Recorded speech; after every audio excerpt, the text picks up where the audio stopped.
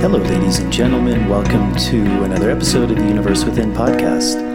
This episode of the show is being sponsored by the Amazonian Plant Healing Center, the Temple of the Way of Light. I've worked there for a number of years now, and I can really attest to the quality of the work that they do. They're located in the Amazonian rainforest near the Peruvian city of Iquitos. It's a really beautiful environment, and they run 12-day workshops in which they have 6 different ceremonies, really working in a holistic, integrative system of plant medicine there, working with a group of people called the Shipibo people. Predominantly, they're working with the plant ayahuasca, and within those ceremonies, they're working with 4 different indigenous Shipibo doctors or healers, curanderos. There's 2 to 3 facilitators. They have a yoga teacher. There's bone doctors, massage therapists, an amazing support team, an amazing integration team. So really just an amazing environment to go and experience the profundity of this work and to go really deep into the world of plant medicine in a really safe environment where people have the ability to experience all of these plants have to offer, the healing benefits, the learning benefits. So if you'd like more information about them, you can check out their website at templeofthewayoflight.org, and they are back open and running after a long period of being closed, unfortunately, due to the pandemic. Also, myself and my colleague Marav Artsy, who I interviewed in episode 28 of the podcast, are continuing to run plant dietas here in the Sacred Valley of Peru. The next one we're going to be doing, we're taking a short break, and we'll be back in February of next year. And that's a really amazing opportunity to go really deeply into this world of plants, being in a process of isolation, of fasting, and working with specific plants, again, with the idea of healing certain conditions and very much learning from them, beginning to connect in that world of spirit, which is why these plants are often referred to as plant spirit medicine. So that's a really amazing opportunity to work with myself, my colleague Marav, and really go deeply into that process. If you'd like more information about that, you can check out my website at nicotianarustica.org and also Marav's site at tobaccodiets.com. My guest for today is a really fascinating guy, Dr. Eric Zielinski.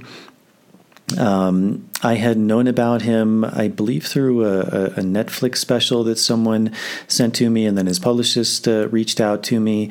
And this is a topic I've been wanting to speak about for a long time. In the world of plant medicine, there's a lot of different ways we can experience the healing and the magic of plants as medicine, as teacher tools. And one of those is through essential oils. And that's what Eric specializes in. He just wrote a book, which is, I believe, out, and it's all about essential oils, about how to use them therapeutically, through inhalation, topically, internally, and essential oils are really powerful medicine. It's something that I've been fascinated by for a long time. When I really started my journey with plants as medicine, I think it's a really powerful tool, and he does a really beautiful job at explaining that. So we sat down and had a really beautiful conversation talking about essential oils and just health in general, the worldwide situation, personal empowerment, and religion, spirituality. So it was a really beautiful conversation, and I very much enjoyed it. So I think you all will get a lot out of it. As always, if you're able to support the podcast, that's a really big help to me to continue to be able to produce these shows. Patreon is a really beautiful option. It's a subscription service. You can sign up for as little as $1 a month. There's different tiers you sign up for, and the different tiers give different things back, things like early access to shows, bonus material, Q&As. So that's a really big help to me. To all the people who have done that, thank you very much. I really appreciate the support. And if you are able to do that, that's a really big help. There's also the ability to donate via PayPal, and also with the YouTube channel, there's the option to join the channel, which gives a lot of the same perks as the Patreon page. If you're not able to do that, as always, just little things like subscribing to the show is a really big help, turning on the notification bell, liking the videos, leaving any questions or comments in the comments section. All of those things really help with the algorithms to get the show out to a bigger audience. So I think that's it. Without further ado, here is my conversation with Eric. Running out from the maze, running out from the maze, running out of the maze today. Running out from the maze, running out from the maze, running out from the maze today. I'm running out from the maze, running out from the maze, run out of the maze today. Great.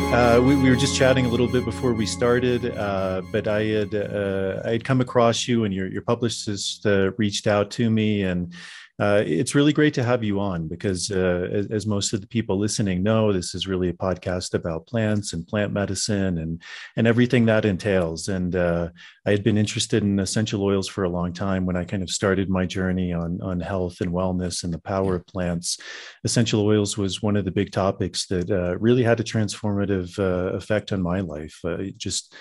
Little things from making perfumes to essential oil diffusers and just really seeing the power of those concentrates. So it's a pleasure to have you on and talk a bit about that. Maybe just to start, you probably answered this question 1,000 times now, but just for the audience to give a little bit of background about who you are and what started you on this journey that led you to the place you're at. You know, it's interesting. I've been asked that question a lot of times, many times in the last 7 years of doing this. And I always start at a different place, which is kind of fun. I mean, really, sometimes I start at birth. And when I mention birth, I'll mention, my mother didn't breastfeed me. I was formula fed. I was actually so overweight that my doctor prescribed them. I told my mom to get me off of whole milk and put me on 2% milk, right?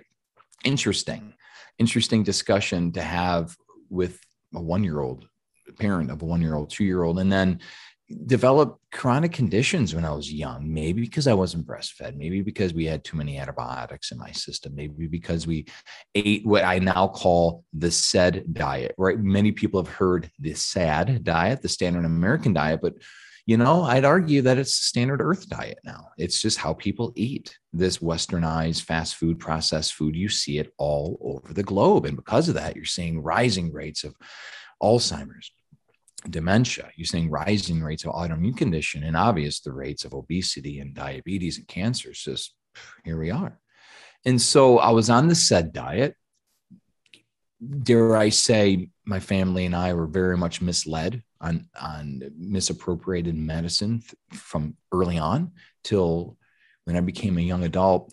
And I guess I'll fast forward to when I was in my young 20s. I hit my proverbial rock bottom. And I want to preface that these chronic conditions that I had when I was younger, GI issues, gut issues, developed cystic acne. I really fell into a social phobia, like significant anxiety, clinical depression, panic attacks. Like I dealt with a lot of mental distress, emotional distress. Physically, I looked fine. You couldn't tell, but inside I was just rotting away. I'll never forget when a neurosurgeon evaluated an MRI because of chronic back pain. He said, "What did you do to yourself? You have the spine of a 50-year-old. And I was, 21 or 22 at the time. But all this caused me, and I think this is something that your audience know that you'll resonate with, but something that caused me to have a deep, significant void in my life. And the physical part just exasperated it. But I had emptiness to fill. I suffered with purposelessness. I am and was a very passionate person, but I had nowhere to put that passion, had nowhere to put that drive. I was just kind of like going through life. And that really caused me to dive into a place that I contemplated taking my life.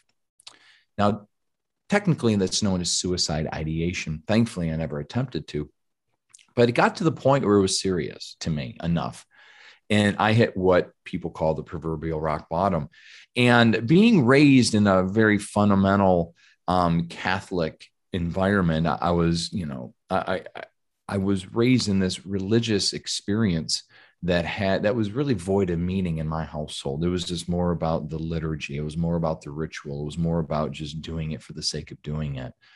And then when I was 23, I met a man whose name is Enoch. He's still a very close friend and a mentor of mine. And I never saw anyone who lived a life so well-rounded, so balanced. He was a missionary, he traveled the world on his own dime. I mean, his story is pretty profound, like selling his businesses, taking 35, 40 grand in cash 20 years ago and just traveling for 8 years in Africa and just helping people. That was his story. And then the Philippines and 40 countries left over here. He ended up in Georgia where I met him. But he was healthy emotionally, mentally, financially, and spiritually. And I didn't really know that kind of life existed. Again, I was raised the typical American suburban way outside of Detroit, Michigan, just kind of getting through life, working middle class. I guess you can call it the working poor. That was my background.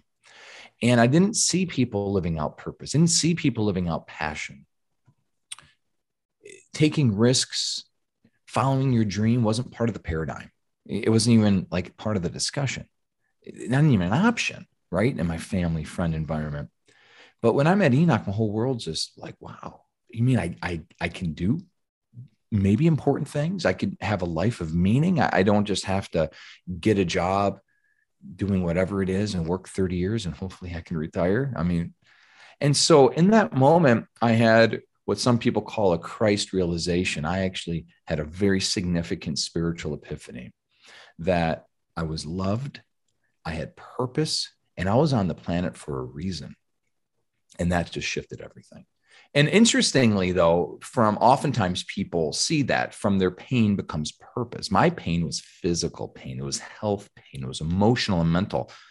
From that, Enoch, with his help and through prayer, through fasting, and just through my own research, one by one, all those things have been resolved. And I have such a very sensitive heart, compassionate heart, empathetic heart for people that are suffering right now with chronic conditions, because I get that. I know how, in seeing how chronic mental health issues and physical health can destroy a family unit. I could see that. I could see how that could destroy someone's livelihood and purpose. And so from that pain was birthed the purpose in me. In my mid-20s, I just started helping people, similar to how Enoch helped me for free. I didn't charge people to coach them or help them. Like, hey, have you tried this? I'll never forget, I was selling mortgages at the time, just one of my first jobs right out of college, and had no idea what I was doing, but at least I knew I was going to do something, but I had to pay the bills. And I remember walking in and juicing every morning before I went to work, like the greenest of the greenest, like the nastiest juice stuff you could think of, right? I love it. People are like, what do you mean? It was nasty. I mean, the collards and the kale, and this didn't have any apple in it, no sweetener. I just juiced it because I knew it was healthy for me and I was going to do it. And I remember going to the office and one of my colleagues like, Eric, what's in your juice today? Because when I opened up that juice, it made the whole office stink like green. And it was wonderful. It was healing. But you know what? They kind of made fun of me. And they stopped inviting me to the after hours luncheons and the dinners and stuff because I didn't go. I wasn't eating that food. But you know what? It was funny because who do you think they went to when they were sick? It was like, hey, Eric, I got a little sniffle. What are you doing? What do you think? And that kind of birthed something in me that, you know what? My rudimentary understanding of nutrition and how to heal myself from the stuff that I dealt with really is a lot to someone who's never even thought that way. And so it kind of shifted my paradigm. At that moment, I became a healer to people. And that was when my mindset changed. Like, I could be a doctor. I could be a natural doctor, someone to help people. And here we are, far wonderful set of circumstances, far beyond this discussion to go into all the details to where I'm at today.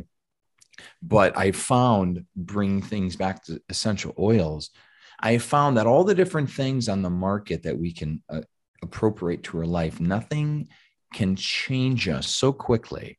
Nothing is so widely used. Your cleaning products, your flavoring in your food, your body care products, anything that you smell, medicine.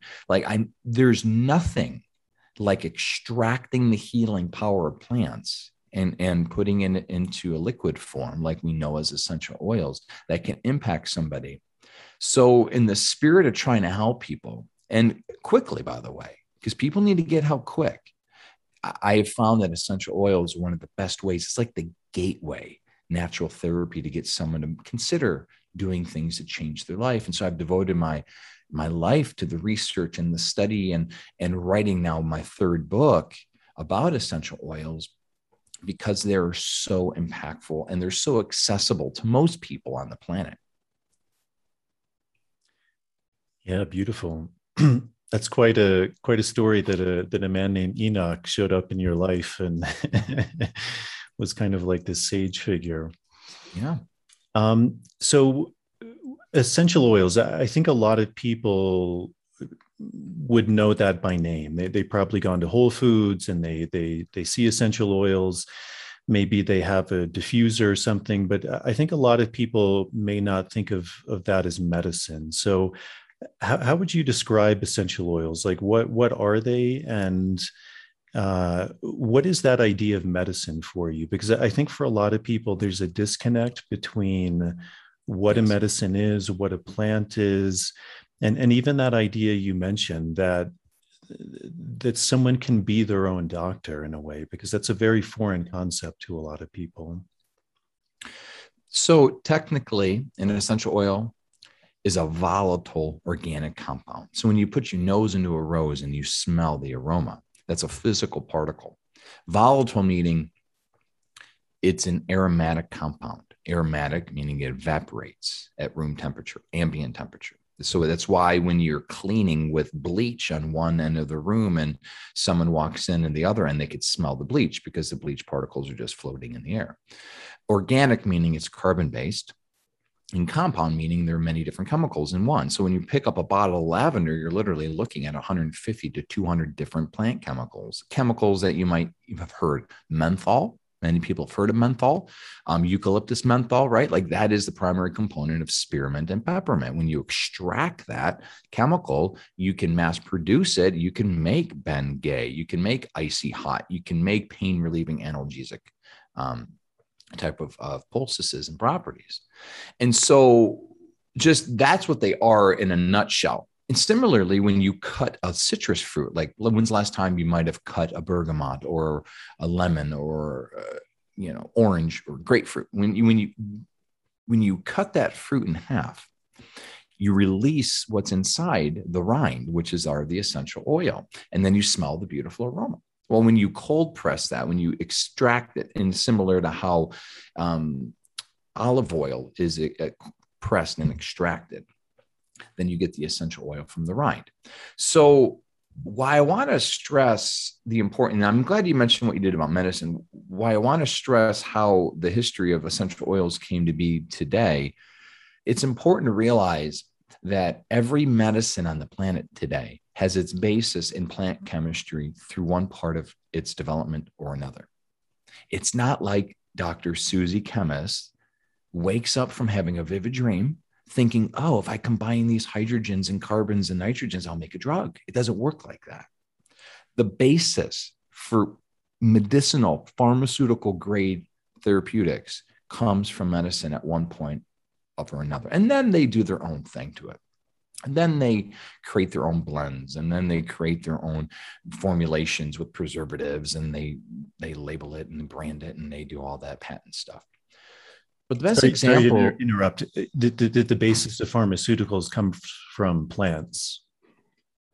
Correct. So The best example is willow. For thousands of years, our ancestors, as far as we know, used the willow bark because it's analgesic, pain relieving, anti-inflammatory properties. Well, there's a chemical in willow bark. It's a salicylin in the salicylate family. Well, what happens when you extract that from willow? And then you mass produce it and you put a shiny white coating on it. It's called aspirin. It's literally aspirin.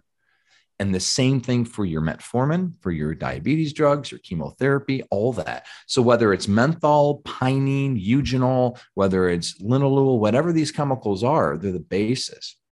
And then again, pharmacists and pharmaceutical companies go to another level, and then they mix and match, and it's just like chemical soup. But if you're looking at true plant medicine, that is the essential oil. I mean, when you're using herbs for healing, roots, when you're eating food, whatever it might be, these plants have nutritive properties, vitamins and minerals and all that sort of things that you need to live. Essential oils are non-nutritive bioactive compounds, which is a fancy way of saying you don't need them to live, but they're part of the plant, similar to fiber, polyphenols, and carotenoids, which are all antioxidant rich and necessary for life, for abundant, healthy life. Now, I don't want to get too much in the weeds here, but you ask a question that lends itself like, when you consume an herb, you're getting a lot of different things in it, right? You get the fiber, you get the vitamins, you get the minerals, you get some healing benefits, but it's minuscule. And when you take an essential oil, and the ratios are different depending on the oil, but a good example is cinnamon bark has a wonderful insulin sensitivity ability to help your body balance blood sugar. One drop of cinnamon bark can have the same effect on your blood sugar as a tablespoon of cinnamon powder. That's a significant difference. I've heard other things like 1 drop of peppermint has the same effect as 20 bags of peppermint tea, that sort of thing. So again, you're looking at concentrating nature. So it's natural, but it's not, because you're not going to walk into a field of lavender and see a pool of lavender oil. It's very much manufactured. It's very much human influenced. But I believe that's a gift. I believe that's a gift to extract it. So when you're looking at the therapeutic efficacy, literally nothing, no herb, no food, nothing in nature can compare to an essential oil because it is concentrated. It's like your grape juice concentrate that you get at the supermarket that could make 15 gallons of juice. It's natural, but it's not. And I think that's important because when you think of it like that and you see it for what it really is, it opens up a whole new world. It literally is plant medicine extracted from the plant. And it has a similar effect, the exact effect in many cases on the body's physiology. So when you're inhaling, let's say, orange essential oil, you have a dopamine rush, a serotonin rush. When you use bergamot, I mentioned that before, it helps stimulate GABA, a neurotransmitter, to stop anxiety. There's so many things that the research has shown to target infection, like carvacrol. It's a wonderful component, rich, oregano is rich in carvacrol. Like, that is an antiviral. Scientists are actually actively looking at using carvacrol in medicine to help fight COVID, because it has the ability to break down different cell walls, viral components. I'm not a virologist. I'm not going to pretend like I am, but it could break down bacterial walls. That's why these essential oils can kill MRSA, which is antibiotic resistant bacteria, or antifungal resistant fungi. Like where drugs fail, we see essential oils work. It's interesting. Nature combats with nature. Science has a struggle. Science will always not have the upper hand when it comes to battling something in nature. That's why we see the virus, and that's why we see other things developing and evolving and mutating.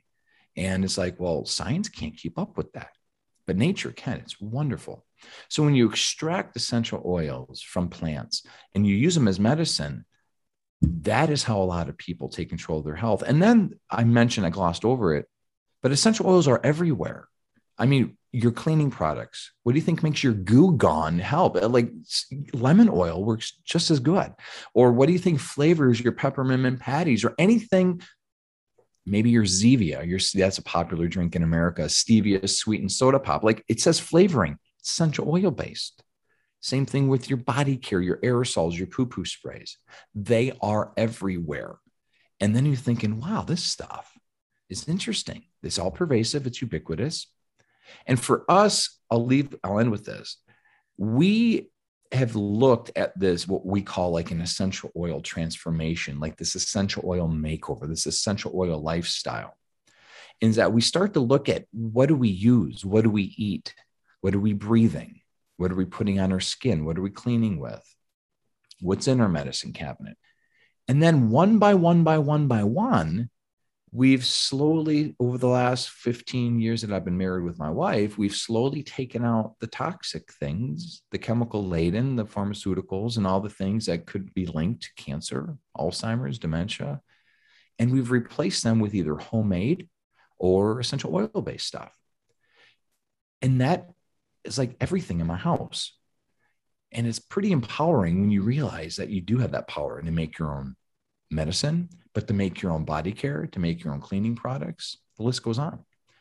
And so we want to encourage people not to get overwhelmed, because it very is easy to get overwhelmed by this topic and any topic in health, quite frankly. But when you start to look at things one by one, have fun with it, focus on the low-hanging fruit, the things that you can afford, the things that are even enjoyable for you to do, right? Things that answer a problem that you have. If it's sleep, let's talk about that. If it's libido, let's talk about that. If it's just, I got an itch on my foot, okay, let's tackle that, right? Line upon line, precept upon precept, you start to look at your life in a different way.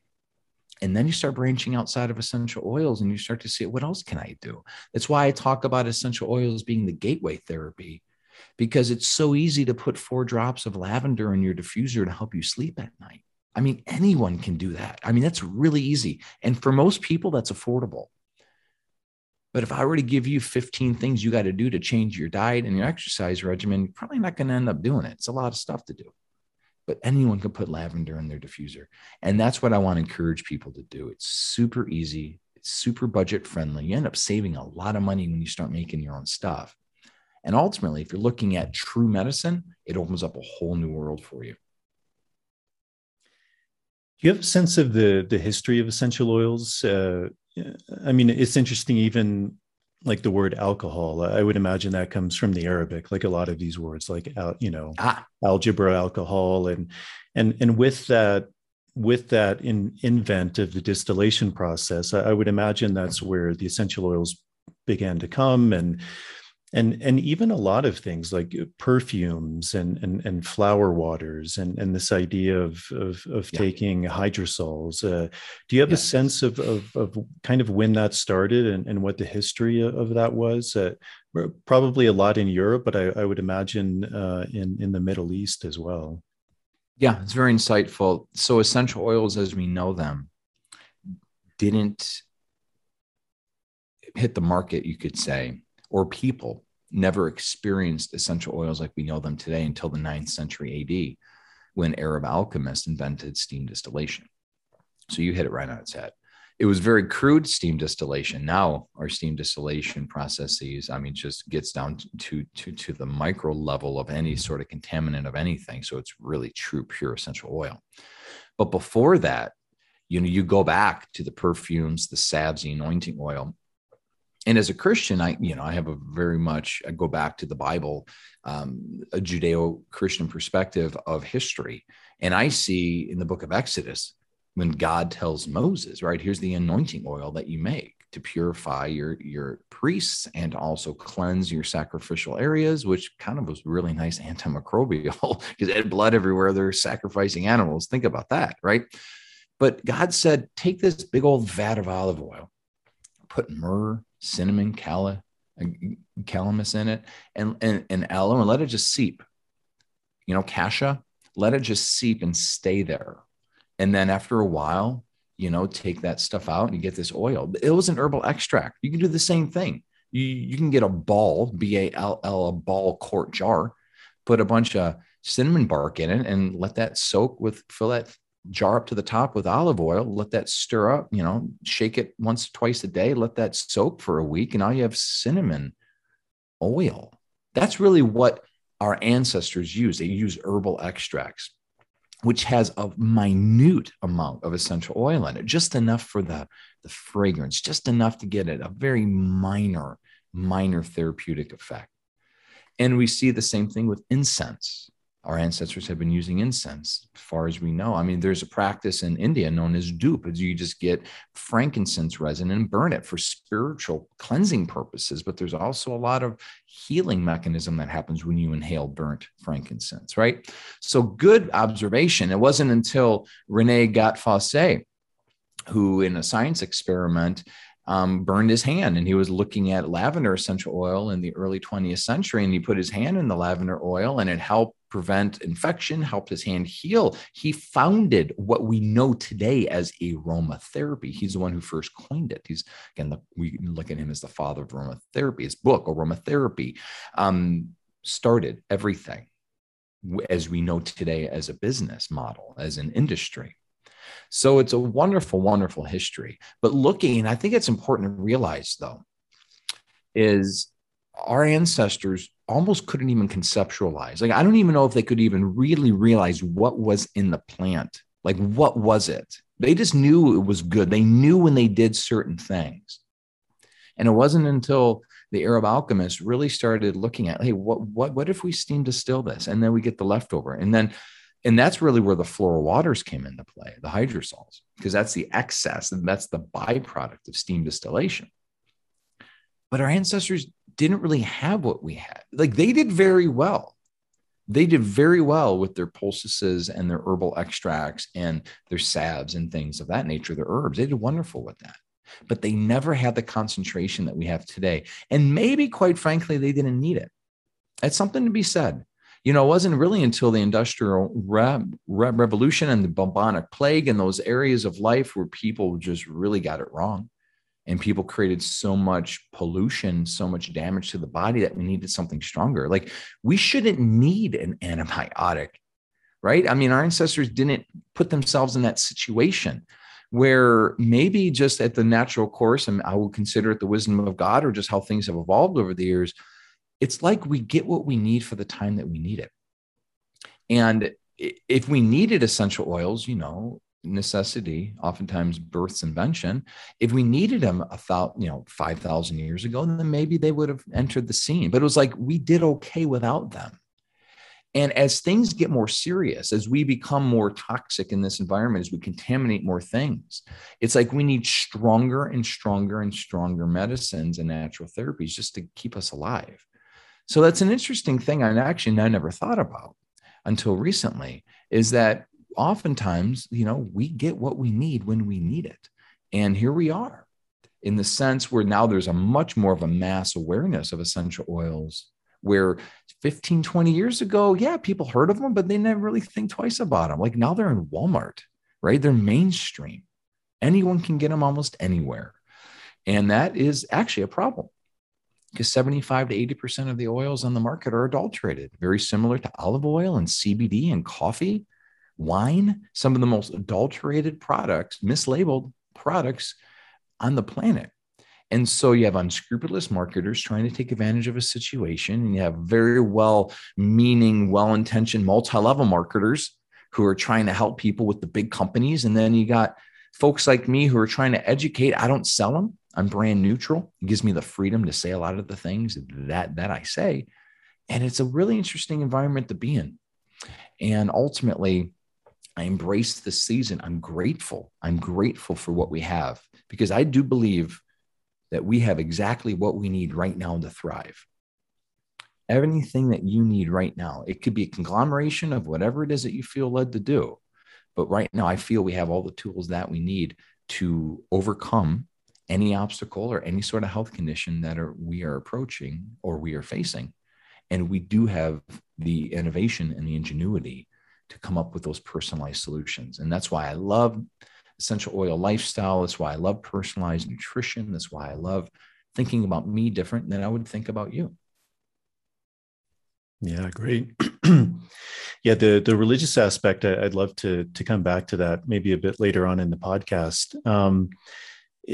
I mean, I think that is a really interesting point that you brought up. I mean, even in herbalism, there's always this idea that the remedy never grows far from the problem. So, yes. You know, it sounds like you're in Georgia. I grew up in Virginia, and it was always a fascinating thing as a kid is uh, I used to get poison ivy a lot, and then I found out that the remedy, jimson weed, or sorry, touch me not, was right next to it. It was almost always Yep. there, and and it's, you know, this kind of this beautiful thing, or we see often in people's lawns. They want to tear everything down to plant this one type of grass, and yet in their lawn are all of these amazing remedies, things like dandelion and nettles, and, you know, all of these weeds which are medicine.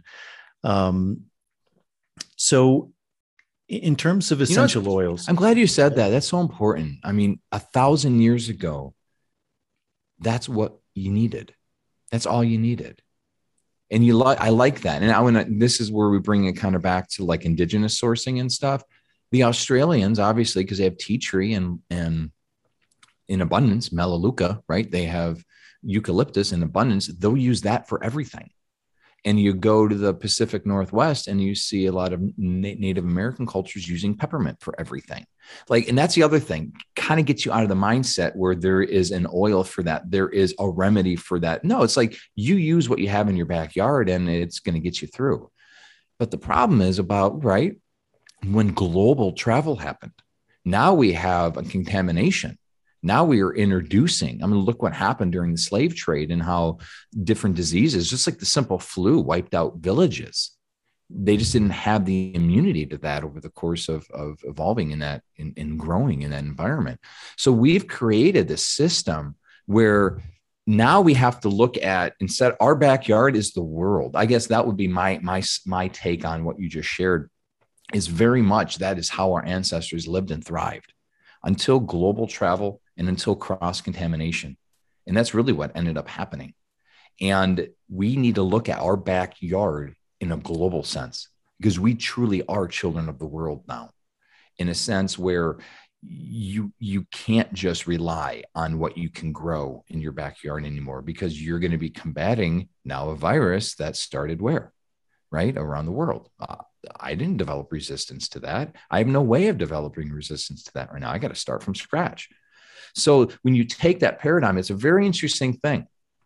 But I really appreciate what you shared, because it is so true. And I believe now that we've created these global phenomenons, I mean, really, I mean, the pandemic right now, the COVID pandemic is the perfect example. Like, this is a global condition. This is a global disease. We have to look at this with a global mindset. I'm not going to beat it, I don't think, with what's growing in my backyard. We've got to look at what is my proverbial backyard and how do we all approach this together.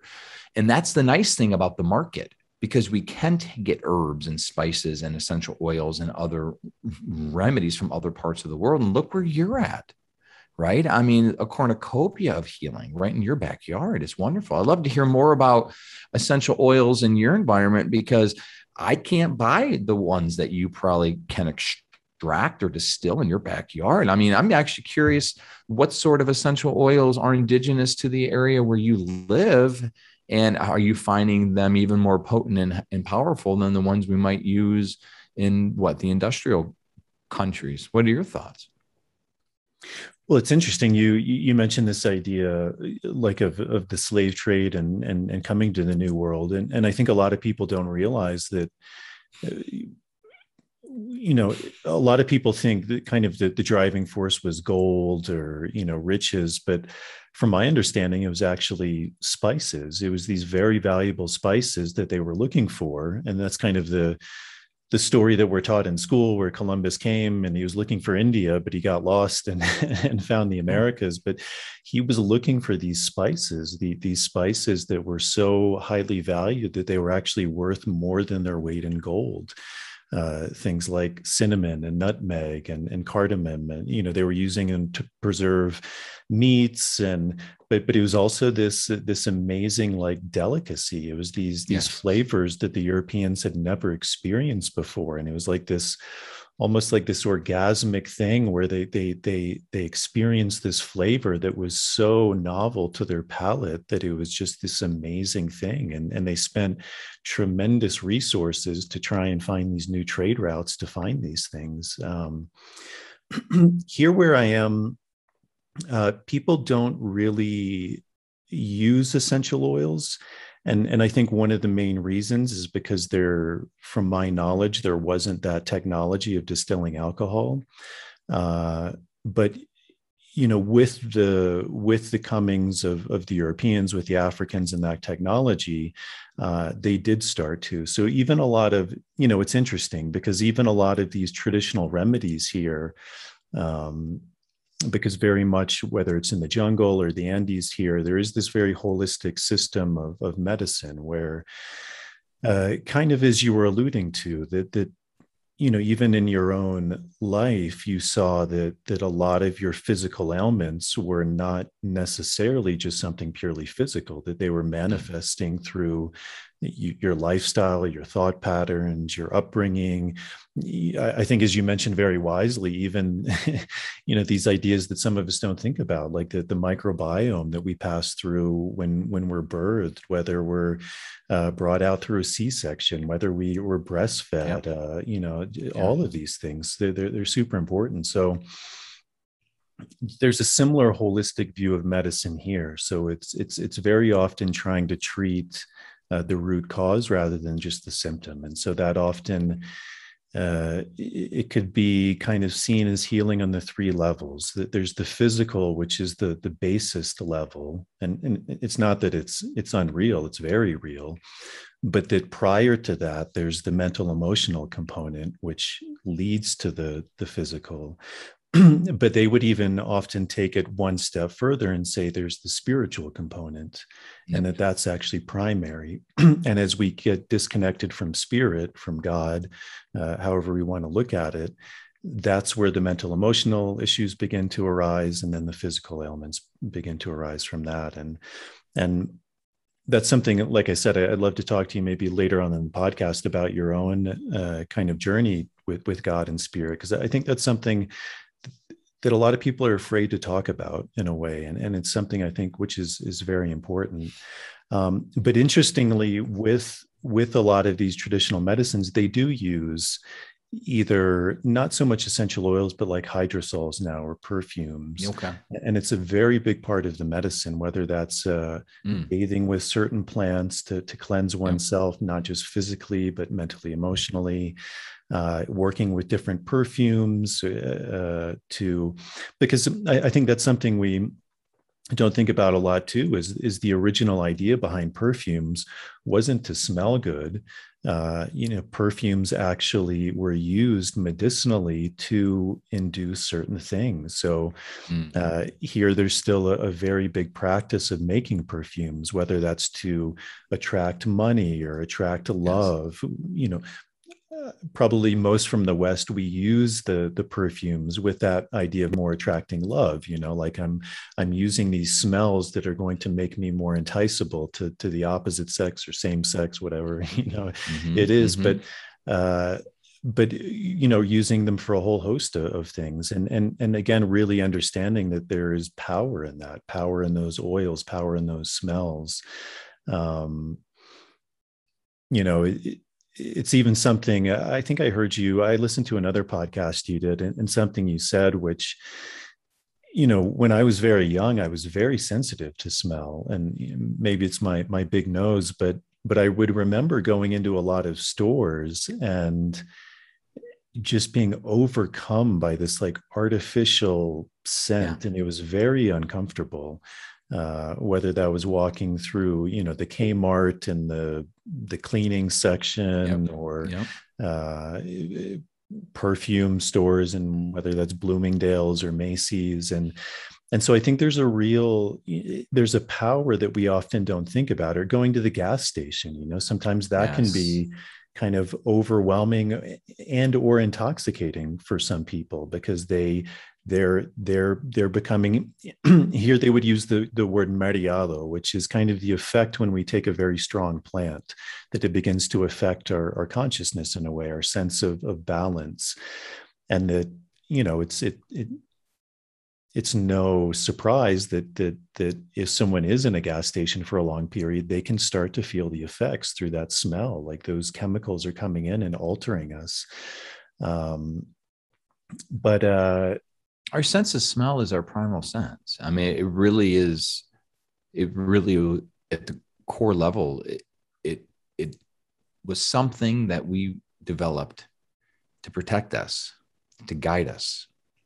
I mean, I'm thinking back, we never know how this happened, but how did our ancestors figure out which foods to eat and which not? Maybe trial by error, but after a couple people died by eating those poisonous berries, they probably wised up a little bit. I mean, just think in terms of how important your senses are: sight, hearing, touch, taste, smell. We've neglected our sense of smell. And it dawned on me during one of the series of interviews I've done for this latest book. I was like, you know what? Why do we even have smoke detectors in the home? I mean, just think about that for a minute. We've become so desensitized to smell that we now have smoke detectors, which is basically law. Like if you rent out a home, you have to have a smoke detector. But think about it. Why isn't it law that you have to have surveillance cameras to help with your sight, right? Or something of some sort of sensation that you might rely on. I mean, what invisible smell is there that the smoke detector gets? It's something where we have become reliant on the other senses because we don't need smell anymore like we used to. But the danger is, because you mentioned, many people have dampened that sense to now where they don't even have that evolutionary advantage of knowing what's dangerous or not. And this is the litmus test. And I'm glad you said what you did. If you can walk down that cleaning aisle at the big box store, whatever the big box is, whatever the big store that you're shopping, your cleaning aisles, if you could go down that aisle and not get some sort of negative reaction, including headaches, nausea, palpitations, sweaty hands, just yuck, I don't like this, or whatever it might be, or sneezing, especially runny nose, like allergic reaction. If you do not experience that, that's a red flag. That means that you have dampened and desensitized your sense of smell. That is synonymous to a diabetic who now cannot feel their extremities. And that's why diabetic neuropathy and diabetic problems for people. That's why they have to check the bottoms of their feet on a regular basis. Because if you can't feel your feet, and if you can't feel your extremities, and if you get an infection, that's where amputation comes into play. Pain is a good thing. Pain is a good thing because if you do not take your hand out of the fire, your hand will burn off eventually. Smell is a good thing. But if you do not notice and smell the toxins in the air, that will put your brain at risk. And this is a fact of neurological inflammation. Why do we think so many people right now have Alzheimer's and dementia specifically? And I'm not even counting the other chronic conditions. I do not want to discount the other chronic conditions that artificial fragrances have been linked to, including cancer, including COPD, as you would think, allergies, autism, ADHD. But just, Alzheimer's and dementia, and it hits home because a friend of my dad's, my dad's 70, 3 years old this year. My dad's good childhood buddy just died 2 weeks ago from Alzheimer's. That wasn't a thing 20, 30, 50, 60, 100 years ago.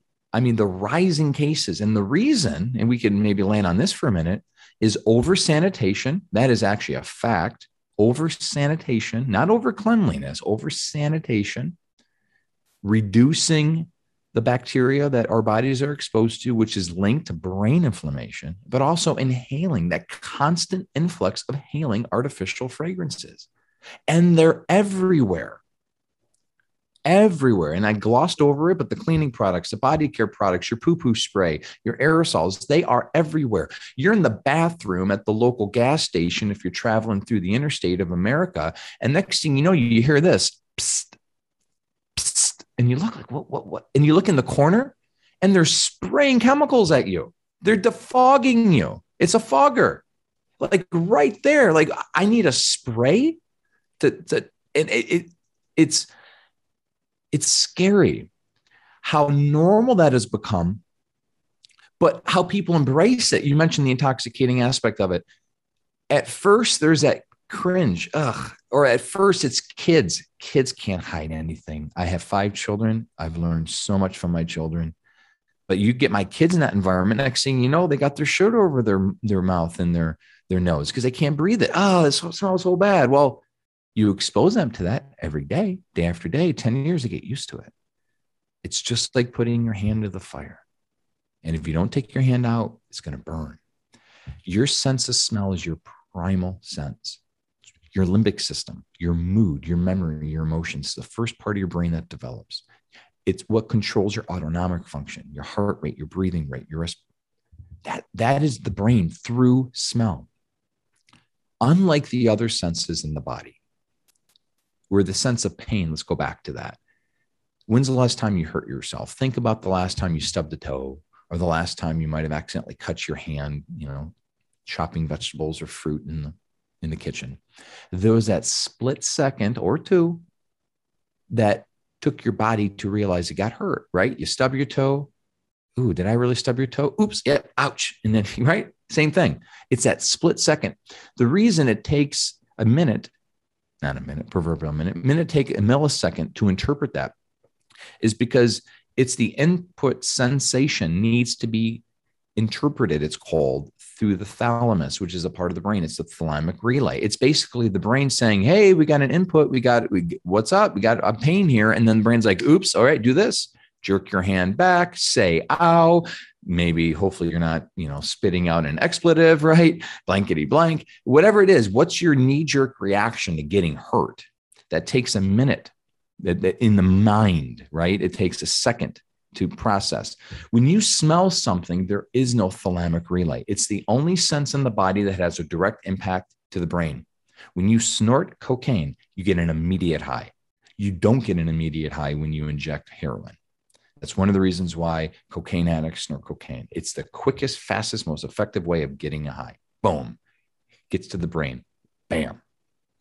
When you smell something, it will trigger something immediately. A sympathetic fight or flight response, danger, danger, danger, get out of here, or ooh, parasympathetic, rest, digest, I can calm, I can relax, I can let my guard down. Your sense of smell is so powerful. And it's something that we're trying to help people bring back to, at the very least, what I call stop the bleeding, at least stop the constant influx of the chemicals, the airborne pathogens. Jason, I've been talking about this stuff for years. And up until, again, recently, now everyone's talking about airborne pathogens, environmental threats. Like, this is because of the pandemic. Like, it's an airborne thing. What about the other airborne stuff? I mean, let's take what we have, this awareness of an airborne threat that could hurt you, could kill you. What about the other things that might not be as deadly immediately, but they are deadly long-term? I mean, ultimately, even last year, more people died of cancer than of COVID, right? I mean, just think about the chronic diseases as a whole. We can't discount the other stuff because of this big giant that everyone's facing, right? That's a whole nother topic. But think about the airborne threat in your home. Big takeaway for everyone. If you can afford it, please save your money. You need a high-powered air purifier in your home. I would say get as many as you can to fill as many rooms as you can that are being used. Bedrooms for you and the kids, living spaces. We have 8 portable air purifiers in our home. And these air purifiers, and then I'm not even going to tell you which one this isn't a sales pitch. You got to get one. You got to find one. You got to research one, get one, a high-powered HEPA, HEPA. These filters take out like 99.97% of viruses, bacteria, fungi, airborne pathogens, mold, your VOCs that you shouldn't be breathing from your carpet and your upholstery and from your paint, all the materials that are just, first stop the bleeding. First, stop that stuff. Throw away your aerosols, throw away your poo-poo sprays, throw away your plugins, throw away your body care that says the word fragrance or parfum. Start to be an avid label reader. Of course, we hear about that all the time in your food. And great. The nutrition label is absolutely useless to me. I do not need to know how many percent of carbs, fats, protein. I don't care how much vitamin C is in a food. What I care about, what's in the food. What is the ingredient list? That's the most important thing. Take that mentality to your body care and your cleaning products. Slowly stop stop the bleeding, stop the influx of toxic chemicals. And guess what happens? You'll become so resistant in a good way, because you are now going to essentially detoxify your olfactory system, give your body a break from all that. So now you'll have like a nose of like a, I'm thinking like one of the, what do they call those canine drug unit, bomb unit dogs in the, in the police force. Like you'll have that nose where now you're going to have to hold your breath to walk through the aisle at Walmart because you can't stomach those chemicals. I literally can't stomach it. It's just, ugh. Just like I can't keep my hand in a fire. It's going to burn. It's that toxic. It's that dangerous. And now you start to enjoy the natural aromas. Like, I can't wait to be done with this interview, to go outside and breathe fresh air. Not that I can't wait to be done. So not to be rude, but you know what I mean? Like, get in that mindset. I can't wait to get outside to get some fresh air. I'm inside right now. I have my essential oils going. I'm bringing outside in, but let me give you a tip. And I'm really not being a good salesman for my book right now. Research has shown that if you really want the benefits of breathing aromatic compounds, being out in nature gives you a more profound effect on your immune system, your mental health, your emotional health, than actually breathing essential oils. Nature's best, y'all. Nature is best. Nothing can compare to the healing aspects of nature. So when I'm diffusing essential oils behind me, it's second best. But you know what? I'd rather do that than nothing. And in fact, it's really nice because I'm in my home a lot, like a lot of people are. Before the pandemic, 93% of all people are in their home in America and industrial countries. 93% of your time was spent indoors. Now, because of the pandemic, some people literally haven't left their home in almost 2 years. What are you breathing all day long?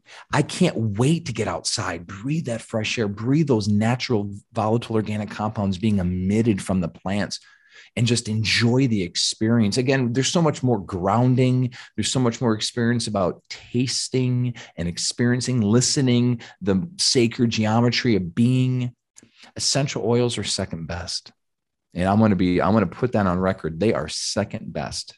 First best is being outside, enjoying that as much as humanly possible. But here's a cool thing. I don't know if we want to dive into forest bathing for a minute or not, but a forest bathing experience is just being out in nature. Shinrin yoku is a Japanese term, just being out, submersing yourself with really no obligation, no motive other than just being in nature.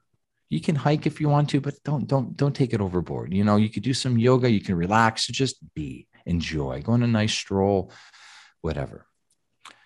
Being out in nature for 2 hours. And it can even be a densely wooded park, right? What if you live in New York City or LA or something? You could find areas with trees and just nature. The immune system responds where your natural killer cell production starts to ramp up. Those are the immune system cells that kill cancer, prevents cancer. And mental health, stress, anxiety, depression, overwhelm, burnout. It's like everything just resets. 1 2-hour session or being outside for 2 hours will have a 30-day effect on your mental, emotional, and physical health, primarily your immune system, for 30 days. And they measure people. They're like, okay, what's your natural killer cell production right after forest bathing? And every week they saw, wow, it's elevated, still above baseline. They did the same thing with essential oils. And yes, the levels skyrocketed, but not as much as nature. Wow, it's profound. So what do? I try to go out as nature as much as possible. I take my fresh air breaks. I try to take my conference calls and meetings outside. I try to get 2 hours of just being out once or twice a month if I can with the kids, or just getting out. And then in using essential oils throughout the day, because we're bringing nature in. But we're also, if you could see in the video behind me, we have plants in the house. We have beautiful nature photography and artwork in the home. We try to listen to the sounds of nature. It's an experience that has transformed my whole life. It's this, again, this essential oil lifestyle that we propose. It's part and parcel to everything. It's a wonderful, wonderful life. And if there's one thing that the pandemic taught me and my wife, especially when we were in a place like many people were, forced quarantine, forced lockdown, shelter in place, right? When it was like, it was the thing. everyone was doing it. You had to do it, or maybe not. Like, we actually have people on our team right now that live in the Philippines. They literally can't leave their home. I mean, like martial law lockdown kind of thing. What do? Make your house a healthy safe haven to the best of your ability, including decluttering, some feng shui stuff, smells, sights, sounds. Create a healing place, a healing mecca in your home, a sacred sanctuary. And that's really where essential oils are worthwhile, in my opinion. And then enjoy, because ultimately we can't change our circumstances. We can't really affect or control what's happening around us, but we have a direct ability to impact how we respond to things. And we'll use the word empowerment. It's not a marketing slogan. It's not been hijacked by multi-level marketers, but essential oils, this lifestyle, this do-it-yourself, it's empowering. You get your control back. And it's pervasive in every area of life. And I'll end people with this, kind of bringing full circle to one of your first questions of who I am and why. This is my purpose. And yes, it's nice to enjoy this life, but I just didn't, I felt almost guilty. I felt morally obligated to share this stuff with people. And it was my friends and family at first. It was really anyone who would give me a listen. Like, okay, let's see what this guy has to say. Right. And at that point, it was all about stop eating fast food, stay away from sugar, pray, meditate, take care of your health, like the basic things. And then as I've grown in advance, I'm like, you know what? I really have a lot of knowledge in this area. I got to give it back. And it's been so rewarding helping people. And my wife, by the way, is a magnificent healer. And I'll say, all the women listening, I believe truly, truly in the maternal gift of being the healer of the home. I believe it. I see it in so many areas that women have something that men just don't have. And I don't think we need it in the design that we have. I don't think we need it in the way that a woman does, nurturing, caring. My wife is exclusively breastfed, home birthed our 5 children, right? That whole experience. She is the source of life. And I never knew how really insignificant I was in the experience. I mean, no joke. I can't feed my baby. I don't have the plumbing. I don't have the parts. I could change a diaper. I can massage my wife's feet. Everything was on her. She was the source of life on every aspect. And you know what? When things went wrong with the baby, she just knew. There was this huge intuitive aspect, but also passing down from generation to generation, the healing mother, the healing woman. And so I'm blessed to have that woman who's really tapped into that part of her life. So I take the research, I talk to my wife, but the thing is, my wife has been helping people in her own late J groups or home birth groups, whatever in mine is, breastfeeding groups. Like, these women, you're magnificent. And if I could tap in, and some of the guys that are listening right now, they're like, yeah, I want to help people too. Like, start being the light in the darkness around you, because there is a lot of darkness, of fear, of doubt, of unbelief, of lack of sufficiency, self-sufficiency. You start to shine your light and encourage people and help people. My wife coaches and helps people all day long. It's like what she does. It gives her so much purpose. And if this resonates with you, especially after listening an hour into the talk, whatever, now, like, wow, if this resonates with you, we need you. We need more people to just live this life and to help freely. I'm not getting paid for this podcast. Yeah, I hope you buy a book, but I don't care if you do or don't. It's not my motive. It's not what keeps me going. And, I'm very fortunate to ultimately make a living doing something that I love, because work now becomes passion, and there's no work. You do what you love what you do. So just kind of feel led to share that, encourage some folks that you can be that source of hope and light in your circle of influence. However small or large it might be, let's not get hung up in the numbers. Let's get hung up on who we are. And that's when my life changed on a spiritual level, when I had meaning, because I truly believe the world will never be what it needs to be, a place of peace, love, harmony, until everyone fulfills what I believe is their purpose. And I don't know what that is for you. I know what it is for me.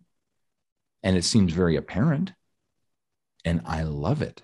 It's who I am. It's my breath of life. And to help someone find that is a joy. It's a true joy. When you receive the source from the divine, when you realize why you're here. And ultimately, that really brings a lot full circle, even in our conversation. But people that are wondering, when your mindset gets away from like, I just don't want to be sick, I want to live till I'm 100. Like, what's your why? What's your purpose? You know, my purpose for living the way I do is to fulfill my calling. And that, by the way, is we talk about this in the diabetes, obesity chapter of my book. I'm like, why do you want to lose weight? Why? And for me, number one is for God. I have, I believe, a moral obligation to take care of this temple. It's truly the only thing that I was given. Nothing else when I entered into this world other than this body, in my opinion. It's all I have, earthly wise. I need to take care of it. It's an obligation. So now, guess what? I become accountable to a divine power. I become accountable to my creator. I become accountable to my God in the way that I eat, in the way that I live. That supersedes anything that you want to get into skinny jeans to look good or to fit into a dress for your daughter's wedding. Like, that's why fad diets fail. That's why people go on the diet yo-yo. If your why isn't rooted into something that I believe has to be even above you. And my second why is for my family, for my people, for the people that rely on me. You know, as a Christian, it's very heart-wrenching for me to be in this circle of people, to try to fellowship, and oftentimes a struggle and commune with people that don't get this. I mean, the Southern Baptist Association, right, which we're from Georgia, tons of Southern Baptist people in the area. I mean, it's statistically one of the overweight, sickest people in the country. I mean, they're biscuits and gravy. They're eating their way. You can't pray over McDonald's and expect God to make it into a health food. And this mentality where people are not focused on their health. And they're like, oh, we have faith, it don't matter. And I'm like, to a pastor friend of mine, well, brother, you can't preach when you're dead. How many of our friends, how many of our colleagues have to die of heart attacks at 50, 60, 70, even 80 prematurely before we realize, you know, I do reap what I sow. So it's a struggle. It's a struggle of people of faith not recognizing. So for people that have a purpose, for people that have a family, people rely on you. We got to take care of ourselves. And ultimately for you, I mean, that to me is the third why. Like for me, I mean, I need to be confident in who I am. I need to love myself. And it's hard. It really is hard for people to appreciate who they are and to practice self-love when every time you look in the mirror and you're like, you're fat and ugly. Well, number one, you could do something about that.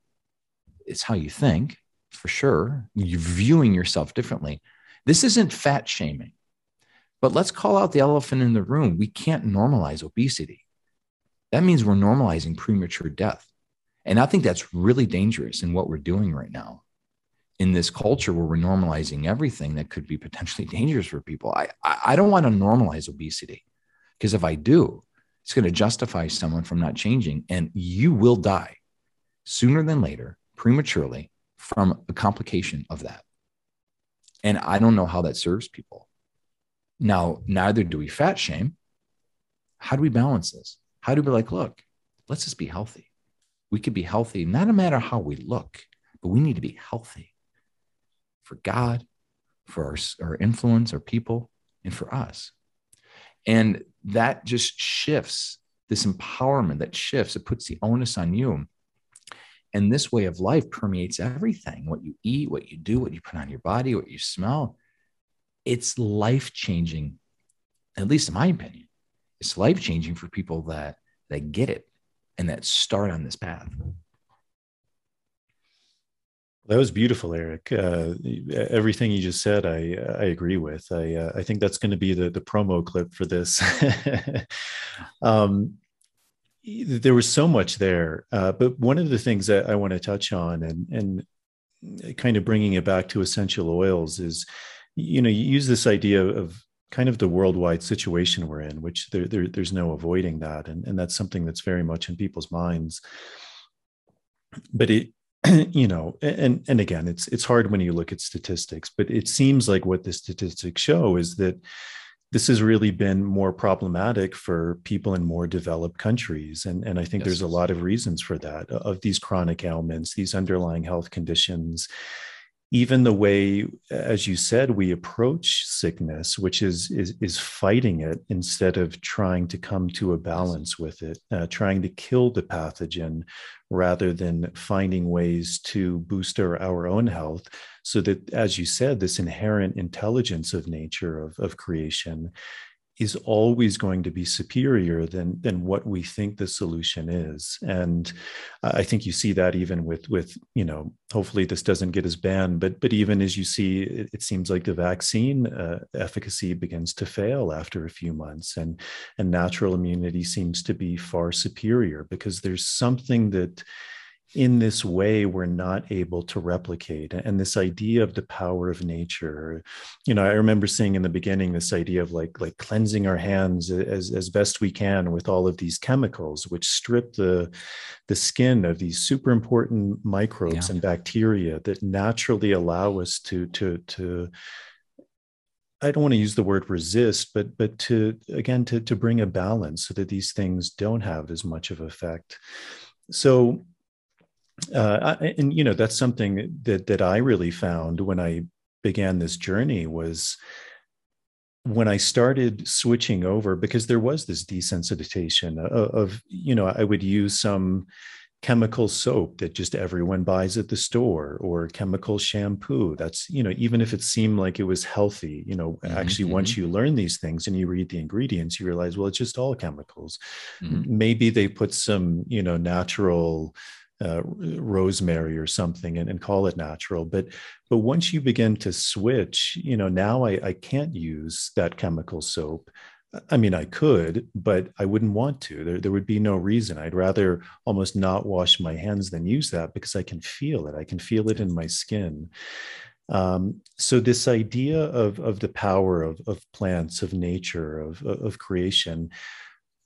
Can you speak a little bit about how one can begin to integrate these essential oils into their life?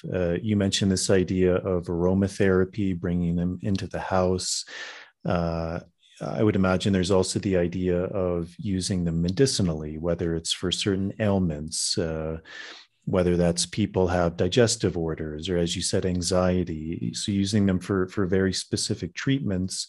Also, I would imagine using them in food, using them for massage. I mean, there's so many ways that people can begin to use these. And I know that's a big question, but could you just touch a bit on ways that people can begin to bring these into their house and begin to develop a relationship with them?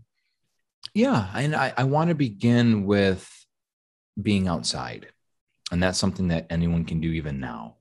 If you can, just get outside, even as you listen to this. Try to put yourself in a position where you are in a place where there are plants, trees around you, surrounding you. And I want you to experience aromatherapy like that first. I think that's important to get that into a regular cleansing experience, like literally cleansing your olfactory system, your nasal passageways, breathing, understanding what it's like to get that. Because there's part of you that once you truly embrace that experience, you're going to experience on a lesser level when you incorporate essential oils into your home. But it's knowing what to look for. I think that's important. It's knowing what to look for. The more you do that, the less resistant you're going to be, and the more sensitive you're going to be to the chemicals that you're not going to want to be around. So just make that part of this. I really do. Make that part of it. Also, please get an air purifier in your home. Get out those chemicals in the air. And as you're doing that, Then my book, by the way, The Essential Oils Apothecary, is just filled with 250 more recipes, remedies, looking at ways of making your own soap and some basic things that we kind of cram in the 101 section, because 75% of the book is all about chronic conditions like anxiety and stress and depression and libido, erectile dysfunction, cancer, Parkinson's, right? So I would incorporate starting at a place that you want to. That's relative to everybody. So, for example, if the recent news that the Food and Drug Administration just banned another hand sanitizer, if that kind of got you, then like, if you wonder, wow, is the hand sanitizer I'm using, is that going to end up being outlawed or banned? Because the FDA said there's a chemical in it. Again, this is after banning 150 or whatever, dozens of them last year. This is, again, 2021 in October. The FDA just came out with another one. Hey, there's an ingredient in XYZ hand sanitizer that has been shown to cause cancer, so don't use it. Okay, that should be putting a healthy fear in all store-bought hand sanitizers, or any of them going to end up on the list. For example, if that resonates with you, make your own. That's a place where I would have you start. It's a pain point, we call it. It's something that touches home. It's something you're going to be motivated. It's a place where you're going to now be able to trust yourself more than trust a company that maybe you're already suspect. Simple way, getting a high proof alcohol. If you can get it in America, Everclear, 180 proof. You want an organic grain alcohol or whatever highest proof vodka you could get. Essentially, you get a spray bottle, like a 1 ounce or 2 ounce glass spray bottle. I'm holding one. You can get these bottles online, Amazon, your natural health food store, whatever.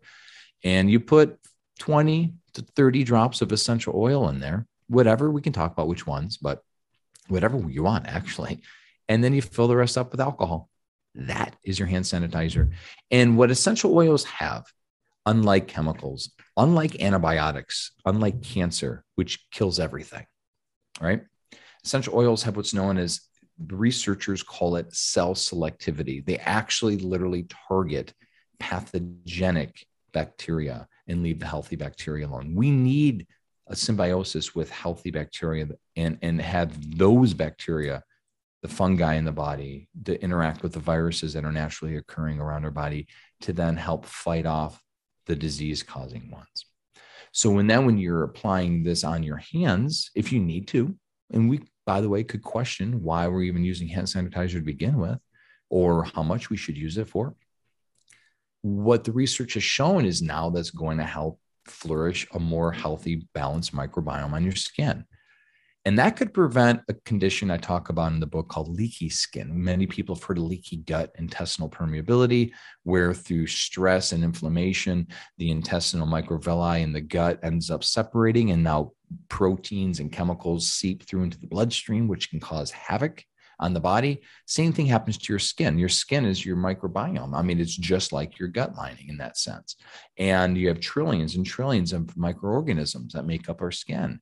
Well, through drying, dehydrating products, through chemicals, through just sometimes neglect, the skin ends up having little slits in it. You can't see it, no blood transfer. It's not like it's bleeding, but it's leaky skin. It's actually a known term in the dermatology industry and profession.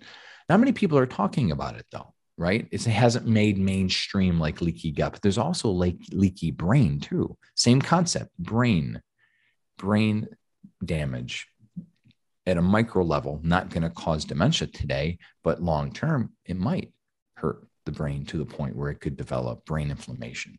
So thinking in terms of protecting your skin, hand sanitizer, going back to the aerosols, going back to which oils to use, this is the fun part. I want to really stress the importance of buying what you can afford. You know, maybe you don't need to get Roman chamomile or frankincense, which can get up to be a little more money, sometimes a lot more money than orange. Orange oil, I love. It's wonderful. rich in a chemical known as limonene, D-limonene. It's an anti-inflammatory. It's been shown to kill cancer cells, boost serotonin, boost dopamine. It's a natural antibiotic. It's a natural anti-inflammatory. It's a natural mood booster. It's wonderful. And it's usually only $5 or $6, $10 a bottle. I mean, it's most people can hopefully afford that. Start like that. And then that would be a great one to put in your hand sanitizer if you're looking to boost your mood or just make you feel better. If you're looking at again, going back to the hand sanitizer, if you're looking at something to calm you down, well, that's where lavender comes into play, or maybe a floral like geranium or clary sage. Or if you're into the earthy smells, that's where something like a cedar wood or pine, cypress, something that we could smell from the tree experience. We talked about tree medicine, forest bathing. Ultimately, the sky's the limit because all the essential oils are antimicrobial. It's really about finding one that enhances your experience. And same thing with the diffuser, and same thing with replacing your aerosols, like even making your own poo-poo spray. I mean, that recipe I just shared actually doubles up as a poo-poo spray in your toilet. I mean, what do you got behind your toilet? Febreze, throw it away. Try that now instead. Like, oh, I can use the same thing. And if you modify the recipe a little bit, that becomes the same thing as like your cologne or your perfume. Really the same thing? Yeah. I mean, we're talking multi-purpose, and it could clean counters, and it could make your cake and have, it does everything, right? It's like I'm an infomercial. You start to see the ubiquitous use of all this stuff, like, oh, wow, right? Making your own body salve. I'll give you a little thing, going back to orange. There was a research study that evaluated overwhelm and burnout. And they wanted to see what caused frustration. And they wanted to see how to help people or what could elicit hopelessness and helplessness. So they took two groups of people, about 40 people in each group. And they assigned each group of people to a hopeless, helpless task. And the hopeless, helpless task, this was several, 4 or 5 years, I believe, ago. Interestingly, almost prophetic. The task was to solve social discrimination, essentially racism. It's interesting. Okay, good luck. 40 people, got a piece of paper and a pencil, solve racism in 15 minutes. Well, that's impossible. I mean, it's really impossible. Anyone can admit that's impossible. But the whole purpose was to elicit frustration. Like, yeah, it's not going to happen. I'm hopeless. This could happen. I'm helpless. And I want to see how stressful this can become to people. Like, wow. Right? The other group, same experience, but they had aromatherapy. And they were diffusing limonene and vanillin, which essentially the primary components of orange and vanilla, which many people know as the smell of your dreamsicle, your creamsicle, your orange Julius, whatever, that beautiful, it's almost like a ubiquitously loved smell. Most people, like a majority of the people out there smelling will like that. Everyone, as far as I recall, everyone reported enjoying the smell in the aromatherapy group. But the thing that was shocking about the study, to the level that they enjoyed the smell, they received like the exact opposite effect on their mental health. So the more they enjoyed their smell, the less hopeless they felt. The more they enjoyed the smell, the less stressed, the less frustrated, the less burned out. It was like, okay, I can't figure this out, but it's not a big deal. But the other people, they had nothing. They had this clinical sterile setting, smelled like whatever the room smelled like. And it was like everyone reported high levels of stress or burnout or frustration, anxiety, hopelessness, helplessness. Who has not gone through a helpless or maybe even hopeless experience the last 18 to 20 months at the time of this recording? I mean, virtually everyone on the planet, I'm assuming, has had one level or another of having their life changed to a point where maybe a little bit of helplessness, maybe a little bit of hopelessness, maybe a little bit of just burnout, overwhelm crept in. To some people, it's been so overwhelming that has led to them taking their own life. And that has been a significant collateral damage, so to speak, of all the things that we've dealt with COVID. And so if there's something that you could do today, you could get a tablespoon of olive oil if it's in your kitchen, or coconut oil, put 3 drops of vanilla essential oil, or known as oleo resin, or it's not Vanilla's McCormick that you get at the supermarket. It's a resin. It's a CO2 extract. You'll absolute. or in 3 drops of orange. So again, 3 drops of orange, 3 drops of vanilla, put that with a tablespoon of any oil that you have in the house, like a coconut or olive oil. That becomes what we call our joyful. That is a proven remedy to help reduce overwhelm and burnout, increase your mood, elevate healthy, happy hormones and neurotransmitters, and maybe give you that edge, that slight competitive edge, so that when crap hits the fan this week or today and something else happens, you're foolish enough to put on the news and you get another dose of death, like maybe that will help you not fall to the point where you're like, wow, I can't do this. And it's preventative. And, we've been doing this for years, like not really knowing. We just love the smell. And I know there's great benefits in orange. I know there's great benefits vanilla. But we've made this joyful body oil. It was in our first book. My first book I wrote, 5 years ago. We've been putting this on our kids we go through seasons, but during the season of joyful, that's what we put on our kids every day. Send them off to school. The teachers always say, your kids always smell so good. And they love smelling the kids because they smell good. Our kids are like walking diffusers, right? And then and they're like, well, your kids are always so happy. Yeah, the kids have bad days like any kid, but they're generally happy. Like we are giving them that quote competitive advantage over life, over obstacles, so that at least they have an upper hand, not realizing, wow, no wonder. And now as more research is being done, why am I mentioning this? Practical things that we could be doing throughout the day. You're going to put something hopefully on your body after you shower or bathe to help moisturize. You really do. You need good, healthy moisturization. You don't want dry, cracked skin. You don't want leaky skin. Like again, your skin's a sponge. Chemicals absorb into your bloodstream. Be careful. You're going to put some moisturizer. Why not just try what I suggested? I mean, we have dozens of salve recipes and other creams. Like you can make it thicker, lighter, whatever. I mean, we got all that stuff in the book, but why not put that on your body? And that's pennies on the dollar compared to some of this expensive, smelly stuff, right? The toxic stuff. Why not put that on your body after you shower? Why not, give your lover a foot rub or a neck rub with something like that? And if you like the smell, why not put a couple drops in your diffuser? That's cool. If you like it really that much, put a couple drops in hand sanitizer. If you like it really that much, like it could become your cleaning salve, right? Just think the sky's the limit. And it's super easy once you get into the groove. And those are just 2 little things. Again, just using orange. And then if you're looking at more advanced strategies and protocols for those chronic conditions that are really debilitating our brothers and sisters around the world, that's really where we dive deep. Like that's where we land for 50 pages worth of references alone. Like we're talking a lot of research is done in this book to show, look, this is how we approach fibromyalgia. Might you want to consider this for arthritis? Hey, Alzheimer's, dementia, think about this.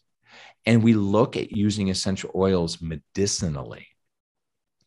And there's a lot to be said about what we could do in conjunction with whatever your doctor is recommending, or alone, depending on what your situation is. You can, and I hope you can, find the solution to what might be ailing you so you can live a symptomless, disease-free life and just enjoy. So when you get a headache, which will happen, I almost guarantee it. Like I just got a headache last week. It was just like, I never get headaches, a few times a year. And I was like, what's wrong? Good. It was like the red light, engines off button on my, or whatever, the warning light on my car. Like something's wrong here. I'm like, oh yeah, man. And then I had to do a little soul searching, do a little whatever it might have been. Just life happens sometimes. But to be so sensitive to your body where now you're taking cues. And I didn't like take a drug for the headache. I'm like, okay, what happened here? Why? And then remedied it. Yeah, I had some essential oils maybe to help kind of get through the symptom for a second. But you know what? To live a life, and I want to encourage people with this. And I know I'm 41 years old, and I know people like, oh, you're 41. Remember Enoch? He's 78. 0 drugs. Like little to no symptoms, as far as I know. I just saw him yesterday at a friend's birthday party. If he's 78 years old, he can still bench press 250 pounds and run circles around me and my kids.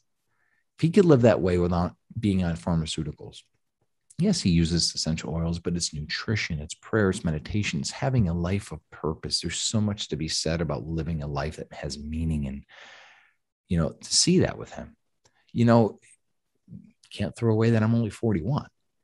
Age is just a number, but it's possible. It's possible to live that way. And when stuff happens, I'd rather be prepared. And so that's why we'll show you how to make over your medicine cabinet, how to make over your first aid kit, and more importantly, have those advanced strategies and protocols at your fingertips so you could be a source of hope and light for others.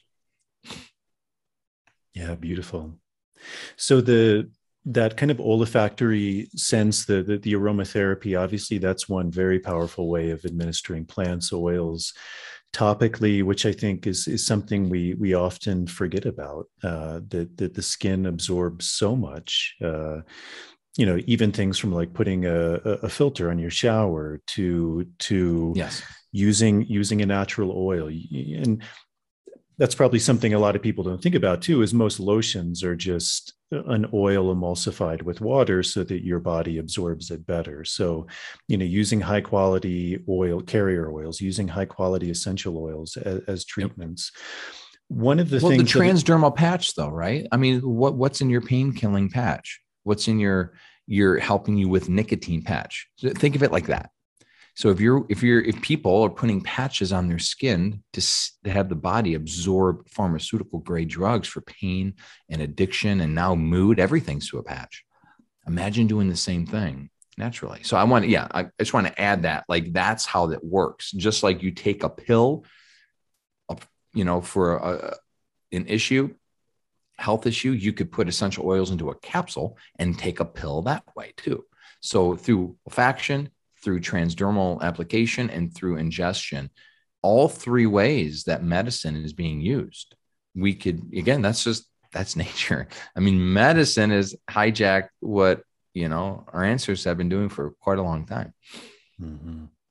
Yeah, great. And that was the question. So that third way of taking them orally, Yes. There's often a lot of, I think, concern, but also just not necessarily people maybe doing a deeper dive of what that means. Because there's often some concern of, well, essential oils are dangerous because they're so concentrated that you're going to have an adverse effect. But maybe not looking at a bigger picture that's true with anything. I mean, that's why when you get the pharmaceutical medicine, there's a very specific dose that you take, and with the understanding that if you take too much, it's going to have deleterious side effects. So can you speak a little bit about what those principles are? And because I think for a lot of people, they would just think, well, taking essential oils orally is a no-go because it's too dangerous. And yet that doesn't make sense from a certain perspective. So how would one go about, and I'm sure you talk a lot about this in your book, but just a general overview of is that okay? And what are the things to think about when one is doing that? So we're talking about two different dosing. One is a culinary dose, which you're doing all day long, every day. So going back to what I shared earlier, anything that you eat that has a flavor to it is essential oil based. It's either actual essential oil based or it's synthetic essential oil based. And so just think about that. 50% of all the oils manufactured on the market are used by the food and flavor industry. It's what flavors your Coca-Cola. It's just the way that it is. So just know that you're ingesting, but again, you're ingesting parts per million. When you go to a culinary dose, that's where people are concerned. So people aren't concerned about ingesting them culinary wise because there are all day, every day. So how you do that is you just put like a drop, and we have the right ratios and recommendations, but a drop of lime and a drop of guacamole, a drop of cilantro in your guacamole. It's a really nice way of enhancing the flavor, add more antioxidants and a nice, detoxifying effect. But it's wow. It's like power punch flavor. We give you the examples of how to replace zests and spices and herbs and all that stuff in the book. But when you're talking culinary, okay, there is concern, and there should be. And that's why in the back of the book, we have a drug interaction chart. And as far as I know, it's the only thing readily available to the home user on the planet that clearly shows which essential oil, which method could interact with the most prescribed drugs in the context of my book are the chronic conditions drugs, which is, all your anxiety drugs, your depression drugs, the most common, chemotherapy, blah, blah, blah, blah, blah, right? All of those different things. So we show you these are what you need to be careful of. And a little sneak peek is 99% of all the potential interactions has to do with ingesting really only like a dozen different drugs that are available on the market. You just got to be careful, blue tansy and wintergreen being two of them. You just got to be really, really, really careful. And some of them are flat out contraindicated. Others are cautions. And we need to be worrisome that some essential oils can interact with the metabolic pathways and prevent certain enzymes from breaking down drugs, which can then cause a huge problem.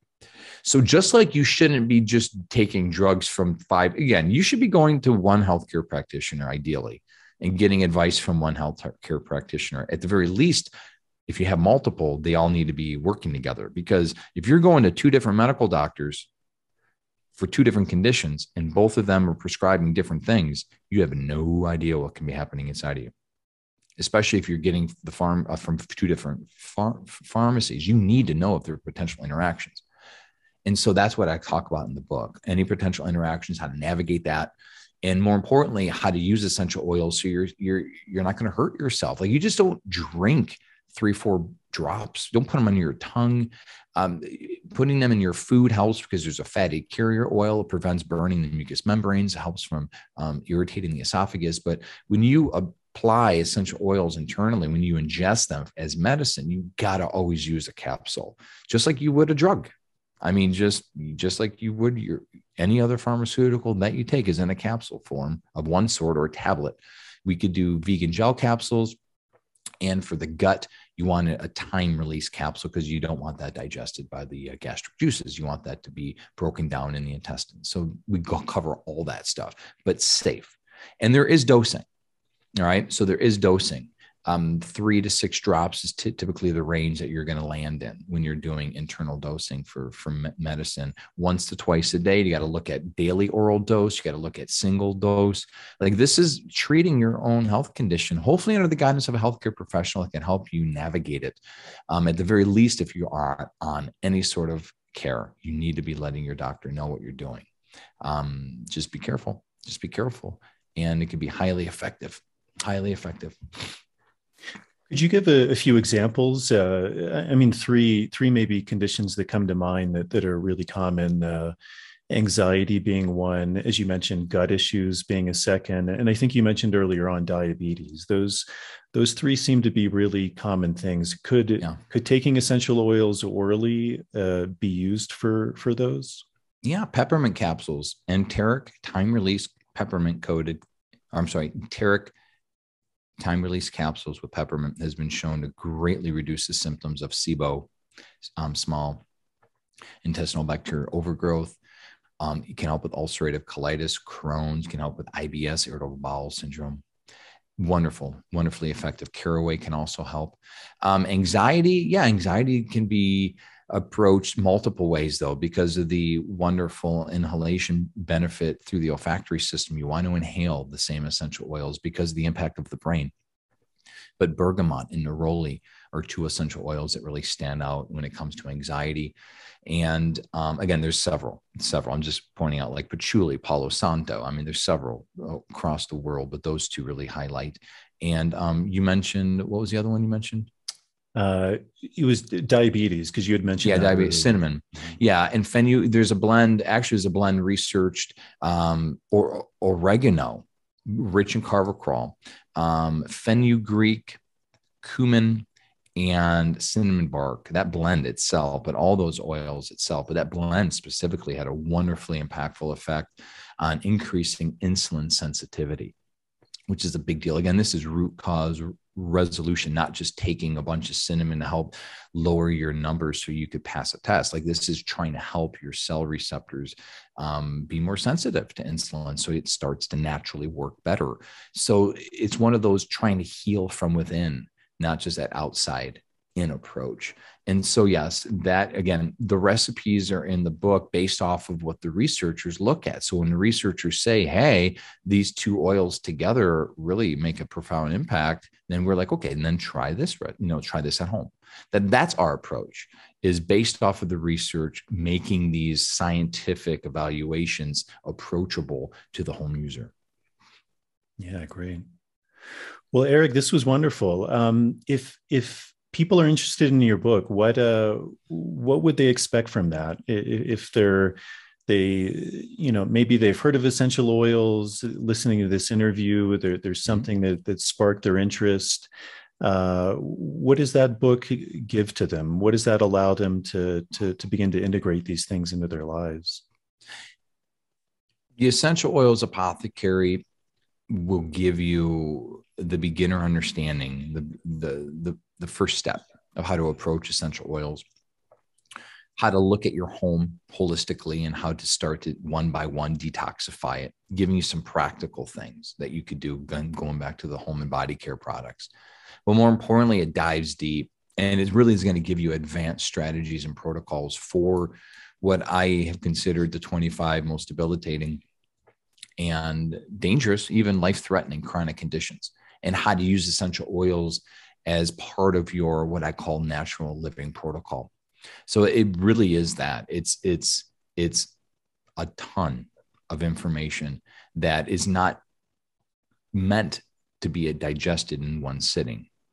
I would recommend that people read the first two sections. You could read that, the first section especially, just get the understanding. Let's be on the same page. Let's talk about what these are and how to use them.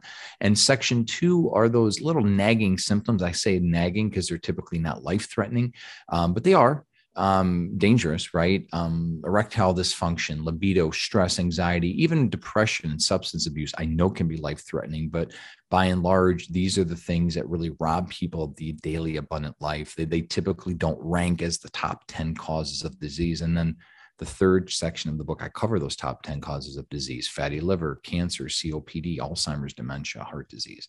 And it's like symptoms that all of us are going to experience one point or another, right? Whether it's being stressed or anxious or not being in the mood to be with your lover. Like, all of us will experience that at times in our life. Having things at our disposal, little strategies to help with that, that's awesome. That's section 2. But for those people who are really looking at preventing and possibly treating a chronic condition, a disease, that's where you pick and choose. If you don't have epilepsy, probably not going to read that chapter, and that's fine, but at least it's available if maybe someone in your life could use some help. So the third chapter is really kind of choose your own adventure. I'm sorry, the third section is more choose your own adventure. And I would advise that people all read the Alzheimer's. For sure, Alzheimer's is one that everyone needs to look at, because it's something that is on the rise, and we're seeing it exponentially grow and rising in the ranks of top killers in the world. And something I think everyone will get some aha moments, like, wow, I didn't realize that, or I didn't think about that. That'd be one I really want to encourage people. And the fatty liver chapter, most people haven't heard of it, but 1/3 of all adults on the planet battle and suffer from fatty liver, and they have no idea. And so that's something I want to encourage people to look at just in case, and give you some ideas of how to approach that holistically. Hopefully you get a lot of good information from the diabetes and obesity chapter, not for you maybe, but for a loved one who could use some help. And that's it. It's just freely share this. And if you go to our website, and I'll end with this, we have a website titled eoapothecary.com. You go to eoapothecary.com and you get the book. And as a thank you for getting the book, you can sign up we have a bonus gift for you. And we recorded, my wife and I, about 6.5 hours of masterclass videos showing you how to make 16 of the recipes, everything from our libido blend to heart health for blood pressure and potential stroke remission and all that. We show you how to make them, and we talk more, because there's only so much you can cover in a book. We go really in depth with this. And then we have recipe cards and PDFs and guides, because I want you to see the dilution charts, right? Print it out. Beautiful. Laminate it. Done. You know how to dilute now. You know how to make your roller bottles. You know how to make a capsule. All of the basic recipes, your salves, your body care, your sprays, your capsules, all that stuff. We give you a recipe card. You can just print it. Put it in your, what I call your natural living or essential oils binder, and use that for future use. Share it with a loved one. It's a gift. It's a gift to the world, and it's a gift to your family. And hopefully you enjoy the book. Hopefully you enjoy it and you get a lot out of it. Yeah, when you were speaking, I was reminded of just a few things of how long these plants have been used for, even in Yes. this way of inhalation. I was thinking the other day I read a study that came out of Israel, and they were saying that in these very ancient tombs and religious uh, I don't know, maybe there were synagogues or maybe it was even pre that, but they found like resins of Yes. frankincense. They Yes. found marijuana that was being burned. Even, we were talking about viruses and plagues. I know in Europe, all of the morticians who were going around and picking up these bodies, Yep. they would all smoke tobacco religiously, and it was this idea that it was like warding off these viruses. And Yep. I mean, even today, tobacco is used as a very powerful antiviral. It's Yep. it's used as a pesticide and herbicide. And then also, I mean, very specifically with essential oils, there's a really common essential oil blend. It's often called thieves oil. I think Young Living has probably a trademark on that. But this idea that also during the plague, the story goes that these guys were robbing all of these houses that where all of these people had died, and finally the police caught them. And they were like, how did you get away with this for so long? Like, how did you Yes. not die? You're going into all of these places where sickness has been. And they eventually, the story goes, they made like a plea bargain with them where they're like, if you give us your Yep. secret, we'll let you go. And they were using these 5 or 6 essential oils that became known as thieves blend because they were thieves, and it had prevented them from getting sick. And so, really just to show the power of these plants and how they've been used since, probably time immemorial, in Oh a very yeah. practical way, and that, like, thieves point, or the tobacco, but also in a religious sense, that Hmm. these were things that were evoking something in people through that power of smell, through that power of altering our brain chemistry to be more in touch with. I think what you really pointed to in the beginning is also this higher purpose, which I think is something that's super important that we often don't think about. That these things are very powerful, and they serve so many functions, and to look at it on all of those levels, I think really is true healing. So I really commend you for doing that, because I think it's a beautiful path you're doing, and sharing that knowledge is super important. And I think that's the path of really any healers. We have to begin with ourselves. We have to heal ourselves to heal, as you said, our own temple. And as that begins to happen, then we're able to share. So yeah, I Amen. appreciate that, Eric. Amen. Yeah, thank you for having me. This has been delightful. We've talked about a lot of different things, and I just appreciate the opportunity, and just hope and pray and speak an abundant blessing over you, your work, and everyone listening. And I just want to encourage people. I just want to encourage people to embrace whatever it is, because you've shared so many wonderful things in your series of podcast interviews, and I know you are, just to focus on the things that resonate with you and enjoy the process. It's really about the journey, and focusing on the low hanging fruit, those things that are easy to implement, that you can afford, and go from one thing to another, and just know that you are truly capable of thriving in the midst of whatever might be around you. You could thrive during this wonderful season that we have, that we call life, and be a source of hope and inspiration for everyone around you. So I just speak that abundant blessing over you and your listeners. Thanks again for having me, buddy. I really appreciate it. Yeah, likewise. And you mentioned the website. If people want to buy the book, if they want to learn more about you, is the website the best way? Or are there other ways people can learn about you, or that's the best way to get to that? Yeah. Yeah. The Essential Oils Apothecary is the book. It's available everywhere books are sold. Our bonus gifts, videos, and PDFs and recipe cards are at eoapothecary.com. Yeah, beautiful. Well, thank you so much, Eric. I really appreciate Thank it. I you. appreciate the work you're doing, and I hope people do reach out and buy the book. I think it's such an important thing, really, to begin to change one's lifestyle, to look at things from a broader perspective, and to take control. I mean, that's what so much of my work is about. Working with plants is really that idea of empowerment and bringing that back, looking at things from all of these levels, and I think it's a wonderful thing you're doing. So I appreciate your time. Thank you for coming on, and hopefully we'll cross paths at some point down the line. All right, everybody, that's it. I hope you enjoyed that conversation with Eric. I really enjoyed sitting down and speaking to him. I think he does a really beautiful job of conveying not just the power of essential oils, but just the power of medicine and thought and lifestyle in general. So it was a real pleasure for me. As always, if you're able to support this podcast, that's a really big help. Patreon is a beautiful option. You can sign up for as little as $1 a month. There's different tiers you can sign up for, and they give you different things back, things like early access to shows, bonus material, Q&As. So that's a really big help to me to continue to make these shows. To all of the people who have done that, thank you very much. As always, I really appreciate it. There's also the option to direct donate via PayPal. Also with the YouTube channel, you can join the channel. I'll put a link to all of those in the show notes. If you're not able to do that, as always, subscribing to the show is a really big help. Turning on the notification bell, liking the videos. Any questions, comments, leave those in the comments section. All of those things really help with the algorithms to get this show out to a bigger audience. So I think that's it. After this, I have Samara coming on. He's a local guy here in the Sacred Valley who works with Huachuma, San Pedro. Really beautiful conversation. And then also one of the episodes will actually be with me. It'll be an interview that I did where I was interviewed. So I'm putting that out. And then after that, I'm actually going to be headed to the jungle for a couple months. So I'm not exactly sure the order after that.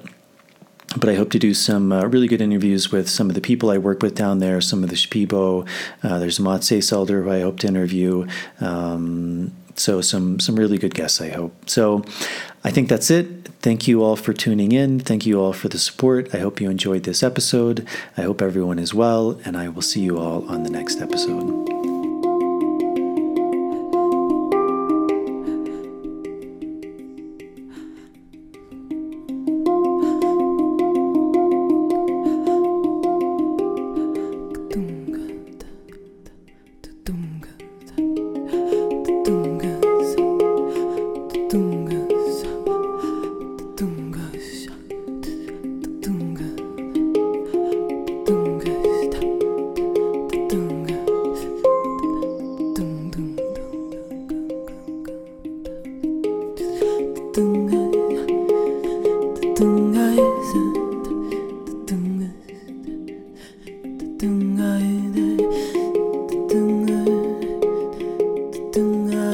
So